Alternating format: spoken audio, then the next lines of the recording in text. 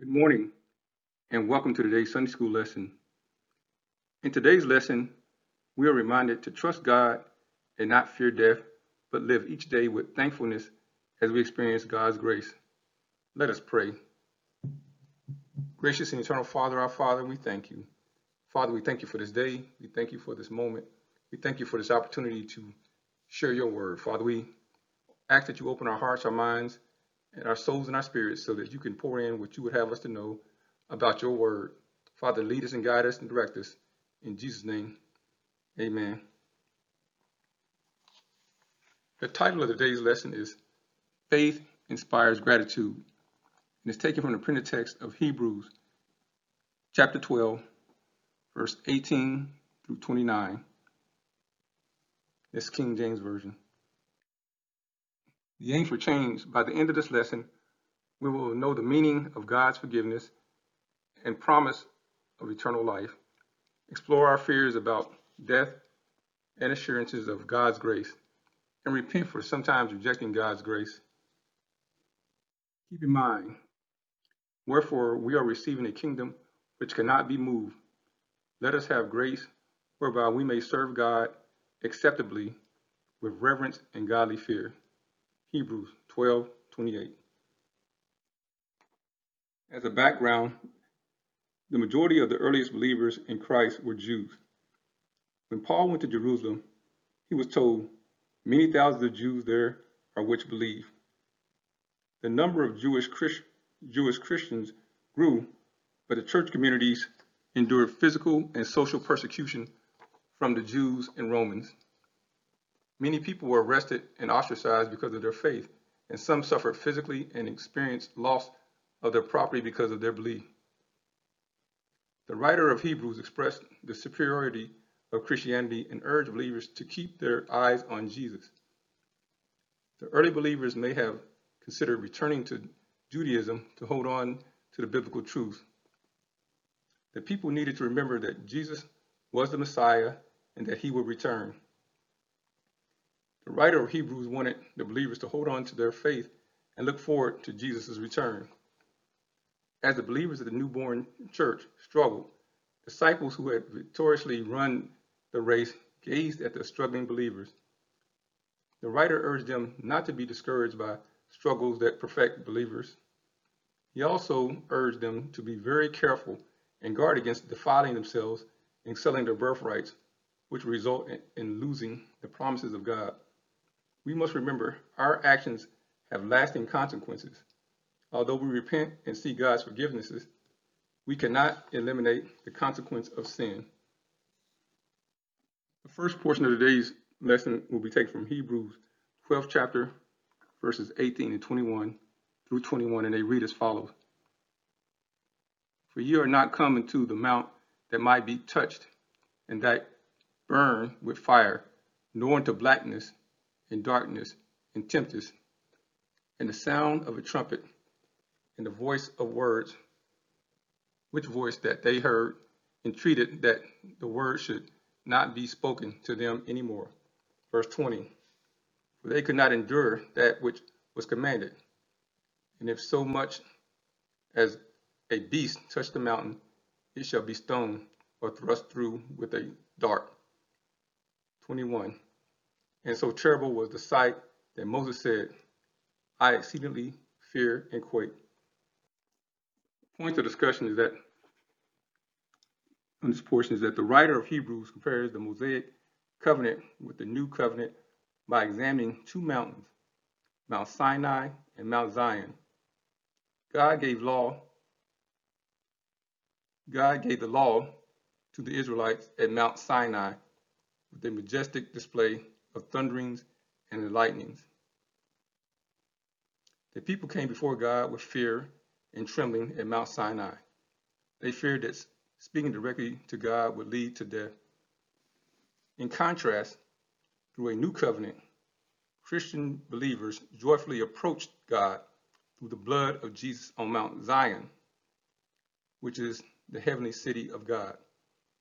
While God seemed distant and threatening at Mount Sinai, at Mount Zion, Jesus has made the believers' faith personal. Through Christ, we have the promise of eternal life through forgiveness of our sins. We can accept God's invitation through Christ, receive forgiveness, and experience the presence of God. The next portion of the lesson is taken from Hebrews 12, verses 22 through 23, and it reads as follows. But ye are come into Mount Sion, and into the city of the living God, the heavenly Jerusalem, and to an innumerable company of angels. 23. To the general assembly and church of the firstborn, which are written in heaven, and to God, the judge of all, and to the spirits of just men made perfect. Points of discussion in this portion of the lesson is that ancient custom approved special treatment for the firstborn son who received a father's blessing, which was a double portion. In the Old Testament, Joseph received a double inheritance among the sons of Jacob instead of Reuben, who was the unacceptable because of he had unacceptable behavior. The firstborn son received special blessings from his earthly father. The heirs in heaven are believers who are justified and made perfect because they are in heaven. They are just men made perfect. Through Christ, believers inherit the kingdom. Ye shall receive the reward of the inheritance, for ye serve the Lord Christ. That's Colossians 3:24. We have the promise of eternal life, our inheritance by faith. Believers' names are recorded in heaven and written in the Lamb's book of life.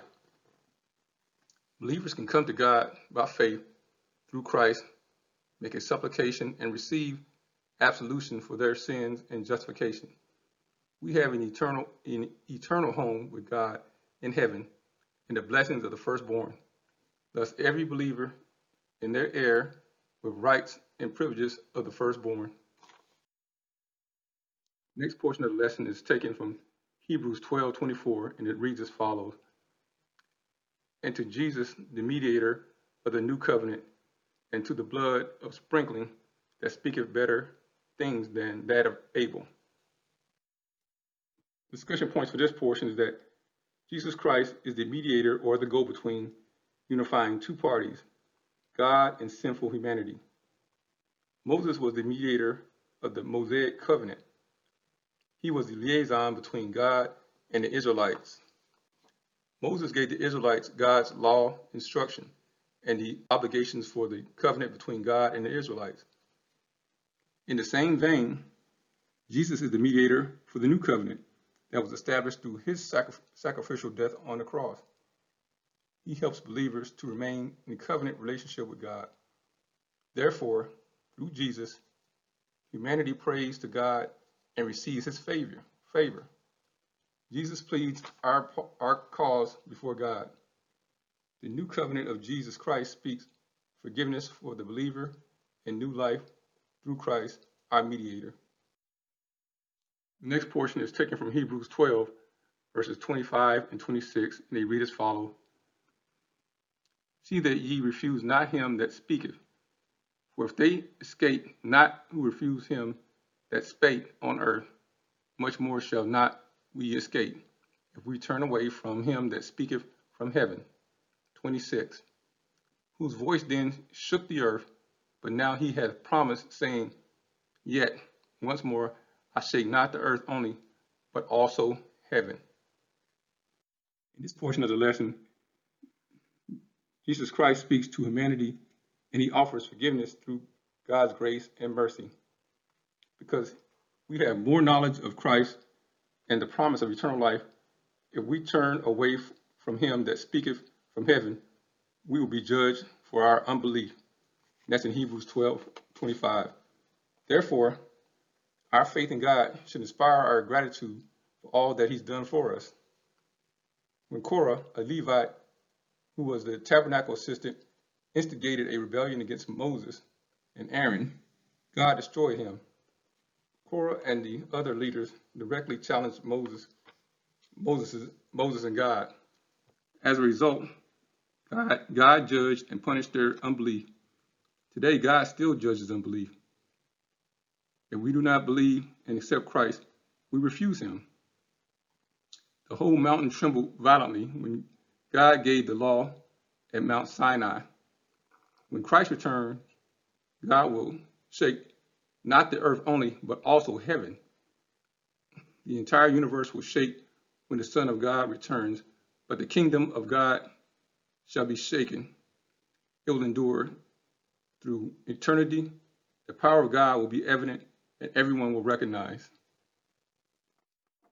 The next scriptures of today's lesson are taken from Hebrews 12, verses 27 through 29, and it reads as follows. And this word, yet once more, signifieth the removing of those things that are shaken, as of those things that are made, that those things which cannot be shaken may remain. Wherefore we, receiving a kingdom which cannot be moved, let us have grace whereby we may serve God acceptably with reverence and godly fear. Verse 29, for our God is a consuming fire. Discussion points for this portion is that the writer of Hebrews explains that temporary things will be shaken and removed when Christ returns, while the eternal things will not be moved. The things which cannot be shaken may remain. They are eternal. Only God's kingdom will last. Believers will endure the shaking and endure through the grace of God. We will receive the kingdom of God that will endure. It is unchanging and cannot be moved. No power on earth or hell can destroy God's kingdom. The writer encourages believers to have grace whereby we may serve God acceptably with reverence and godly fear. Grace is the unmerited favor of God that offers the gift of salvation to humanity. We can hold to the grace we have received and trust the assurance that we have an eternal home with God. By grace, we serve God with love and respect. So as a conclusion of today's lesson, the news constantly reports details of natural disasters, economic hardships, and of lives that seem to have little focus on steadfast thankfulness for God. The struggles of life are not the focus in today's lesson. Instead, it is the challenge to be thankful for God's grace even when troubles shake our world. But that grace is only available to those who believe and have accepted Jesus Christ as their Savior. Have you made that decision? This concludes today's lesson. Let us pray. Gracious and eternal Father, our Father, we thank you. Father, we thank you for your word. We thank you for a reminder that faith inspires gratitude. And Father, we have total gratitude for you, that the hope that we will be with you one day in heaven. Thank you for Jesus as the mediator. We thank you for this word, and we hope that you will just move it into our hearts so we can share with others. We thank you and we love you. In Jesus' name we pray. Amen. Thank you.